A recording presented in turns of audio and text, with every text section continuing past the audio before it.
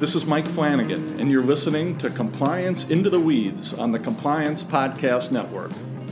This is Greg Gilchrist, and you are listening to Compliance Into the Weeds on the Compliance Podcast Network. This is Bart Peterson, and you are listening to Compliance Into the Weeds on the Compliance Podcast Network. Hello, everyone. This is Tom Fox. I'd like to welcome you to episode 98 of Compliance Into the Weeds. Today, Matt and I take up the Benkowski memo as it relates to corporate monitors. Matt and I have both written about it, and I think you will find this podcast episode very useful for the compliance practitioner. First, a word about our sponsor, which is the Compliance Masterclass training, which I'm putting on in New York on November 11th and 12th, 2018. It is hosted by Jonathan Marks at Baker & Tilly. It is unlike any other compliance training. It is not theoretical or analytical underpinnings of the FCPA. It is focused on the operationalizing of compliance, for it is only in the doing of compliance that companies have a real chance of avoiding FCPA liability. If you'd like more information on the Compliance Masterclass, you can check out my website, www.fcpacompliancereport.com, or you can email me at tfox@tfoxlaw.com. I know you will find it useful. Compliance Into the Weeds is a part of the Compliance Podcast Network. Hello, everyone. Tom Fox back again with Matt Kelly for another episode of Compliance Into the Weeds. Today, we're going to take a look at the Benkowski memo, which was announced last week. It covers several areas, but we're going to focus on the new guidelines for the determination of whether one is needed and selection of a corporate monitor in DOJ settlements, specifically around the FCPA. So, Matt, with that introduction, welcome. Hello, Tom. Good to be here.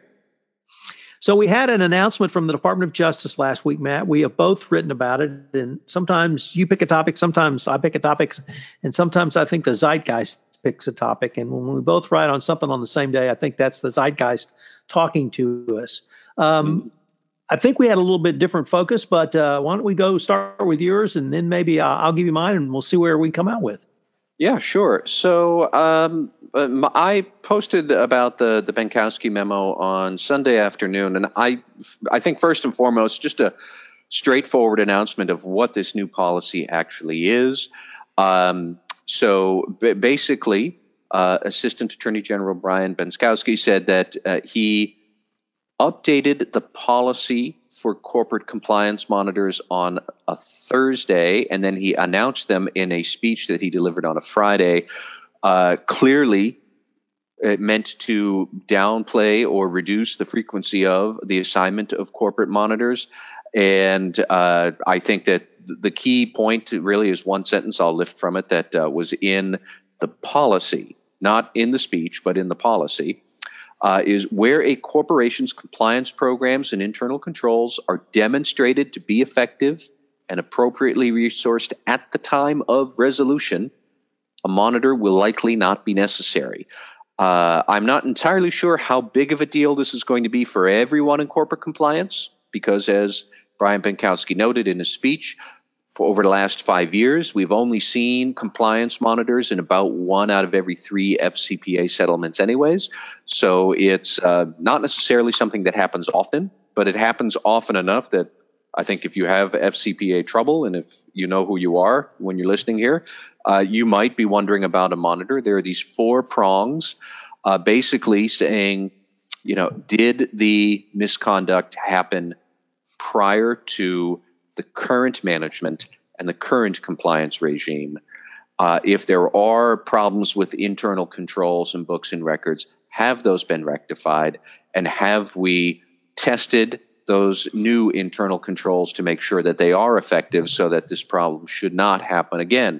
And if you can answer yes to these questions, then really I think we can assume that you are not going to get a corporate monitor. And it's not entirely a surprise, given how the Trump administration has talked about FCPA enforcement lately. It is much more about rewarding people coming forward to admit bad conduct in the past and rectifying it now.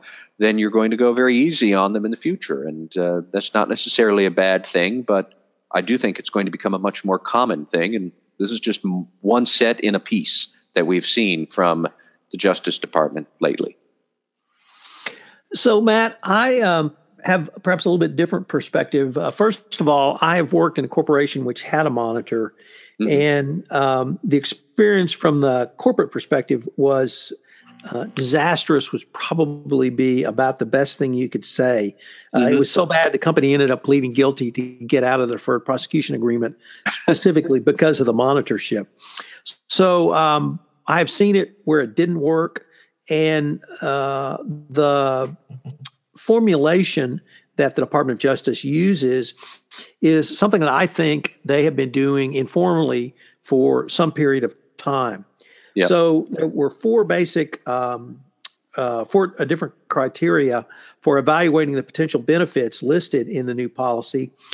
You hit on those, but the underlying misconduct involved an inadequate compliance program or internal controls, whether the misconduct was pervasive across the organization or approved and facilitated by senior management, whether the corporation made significant investments in and improvements to the corporate compliance program and internal control system, and whether remedial efforts of the compliance program and internal controls have been tested to demonstrate they would prevent and detect misconduct in the future. And once again, while I think those were previously looked at informally, there's a couple of things in there that really stuck out to me.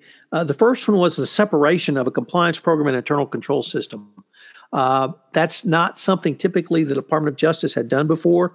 You and I both write about both of those topics, and I think we both believe they're both equally important and they interplay with each other. So I was gratified to see that.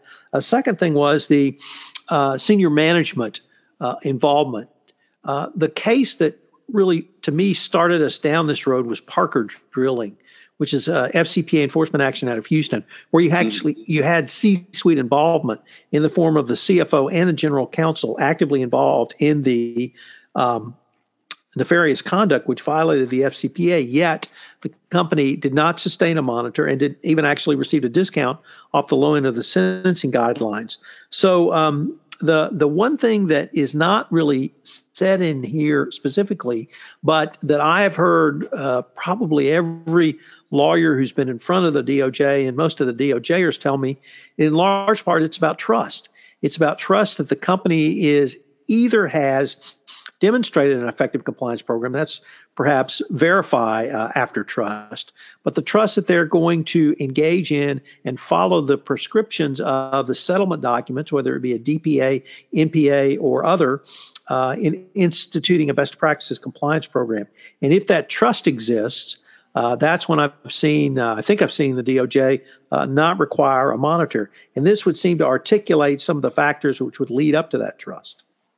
I think a lot of that is true. One point I would want to pick up on, so going back to what you had said about your private sector experience where a corporate monitor drove the whole company crazy, I do not dispute that the corporate monitor system has probably not been as good as it could be or should be, and especially when you see these very large monitorships that financially are very lucrative.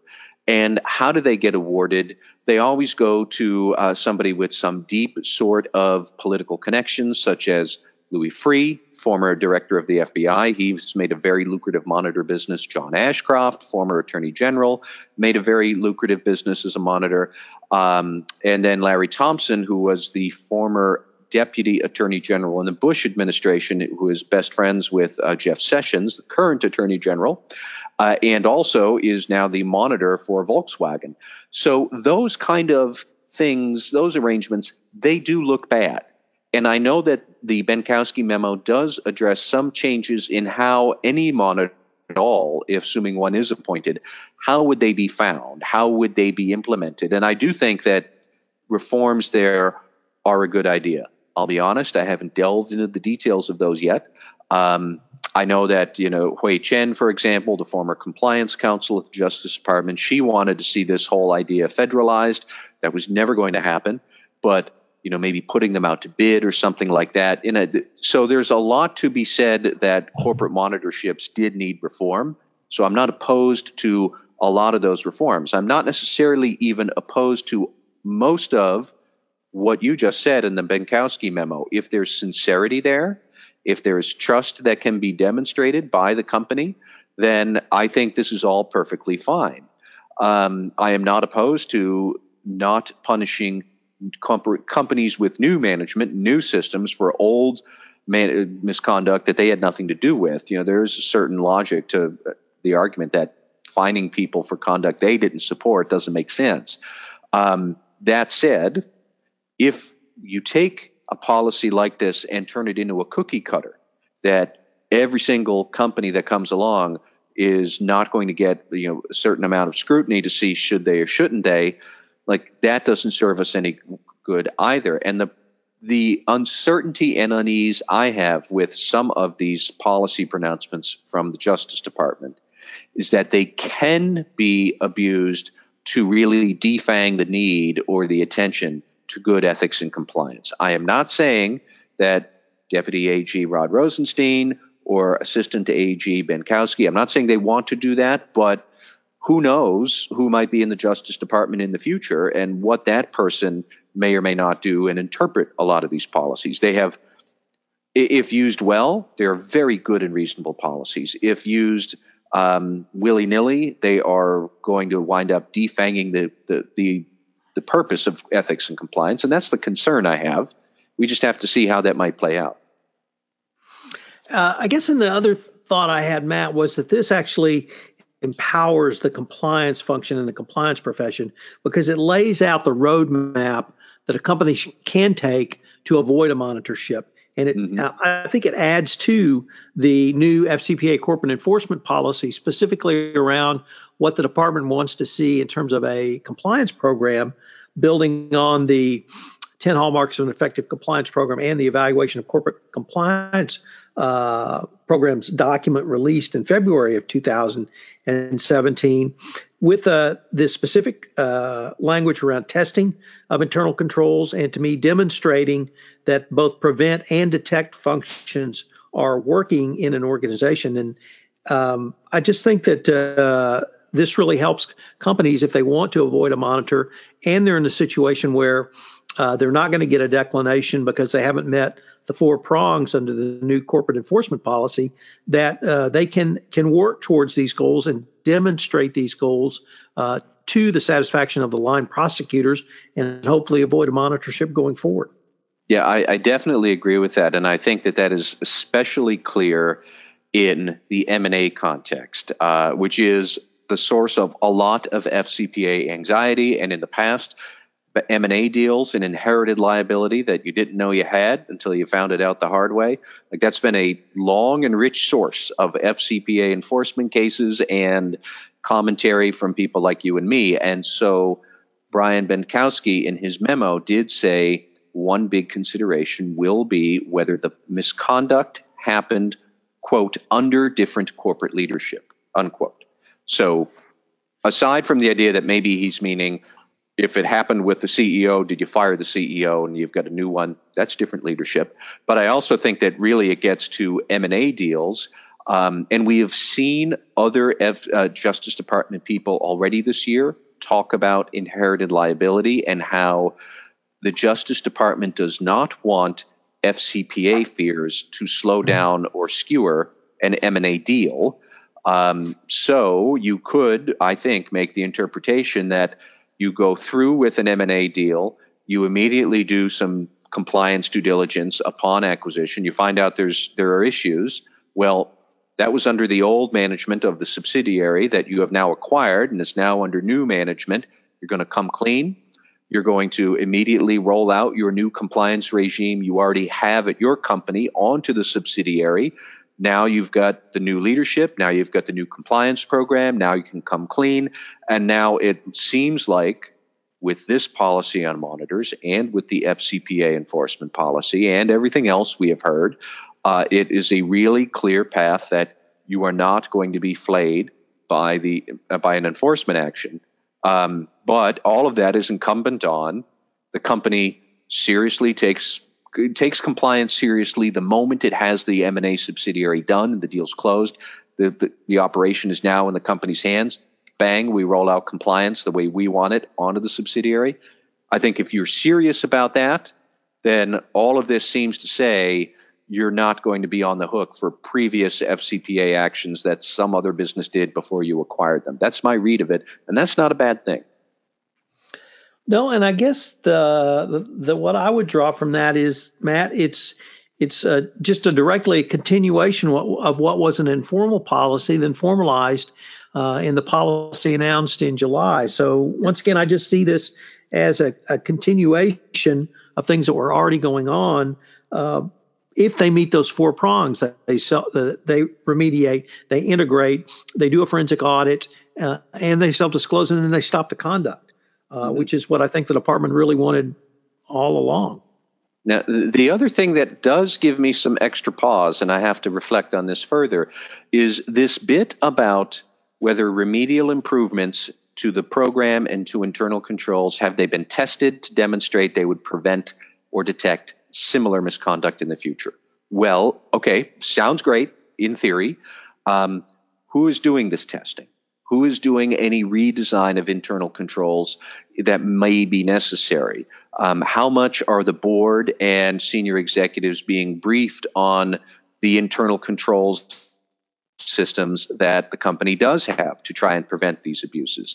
And spoiler alert, I have been working on some other audit-related projects lately where I have seen some really uncomfortable numbers, some surveys about how well does your audit committee have a grasp of internal control and risk management. And there are too many numbers who there would say, well, not really.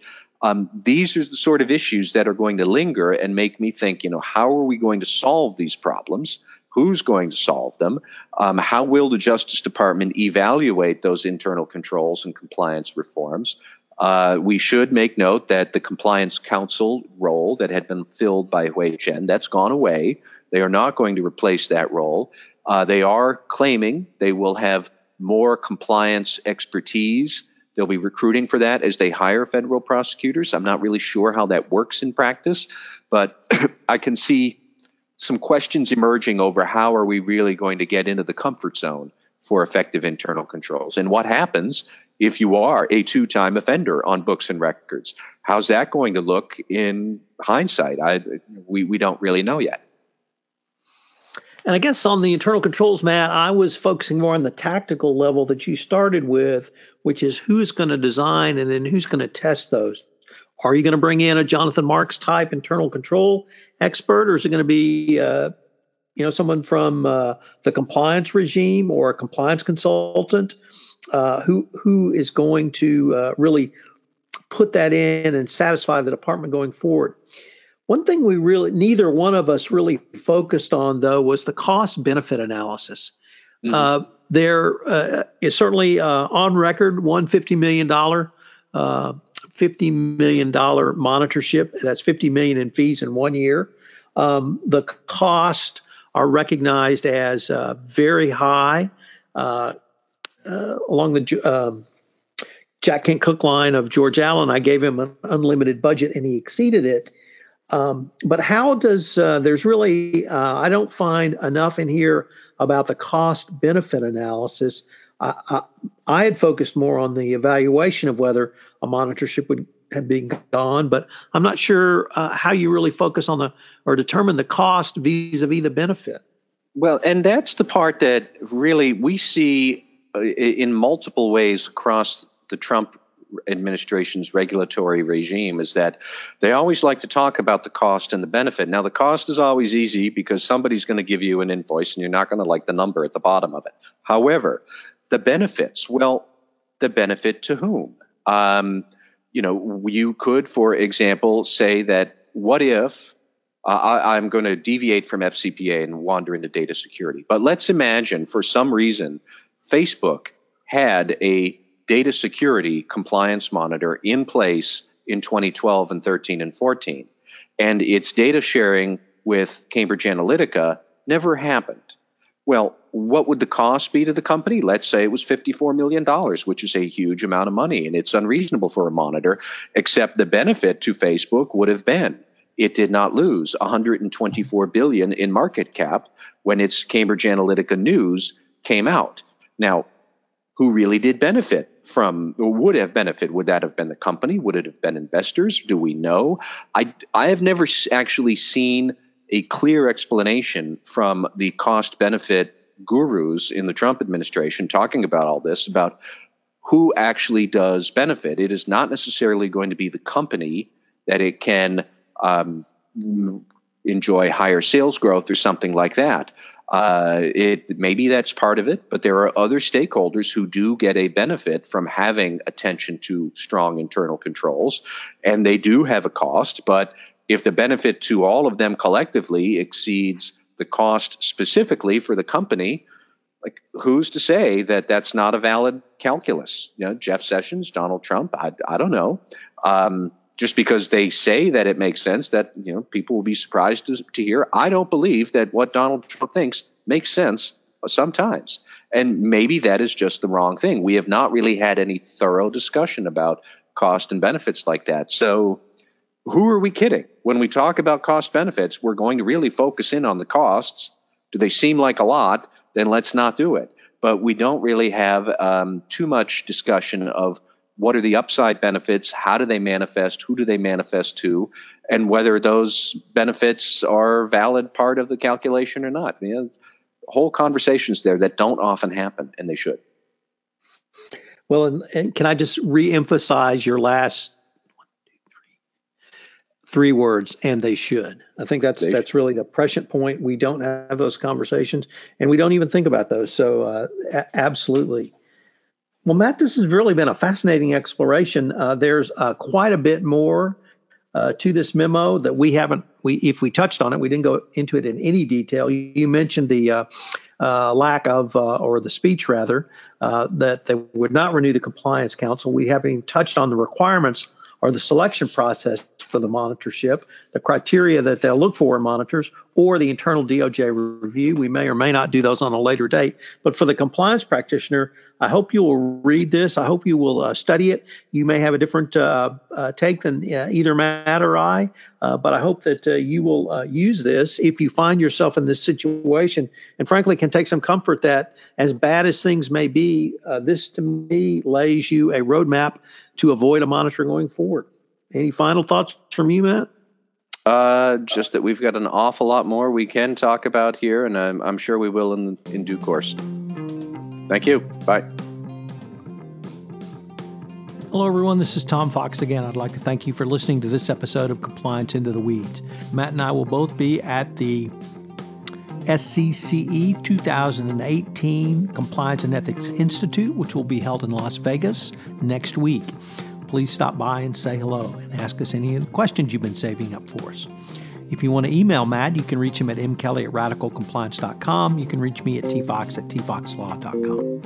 Hope you'll join us again next week, where Matt and I take another deep dive, literally going into the compliance weeds to take a look at a topic. Compliance Into the Weeds is a part of the Compliance Podcast Network.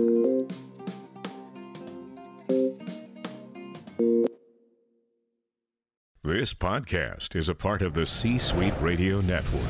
For more top business podcasts, visit c-suiteradio.com.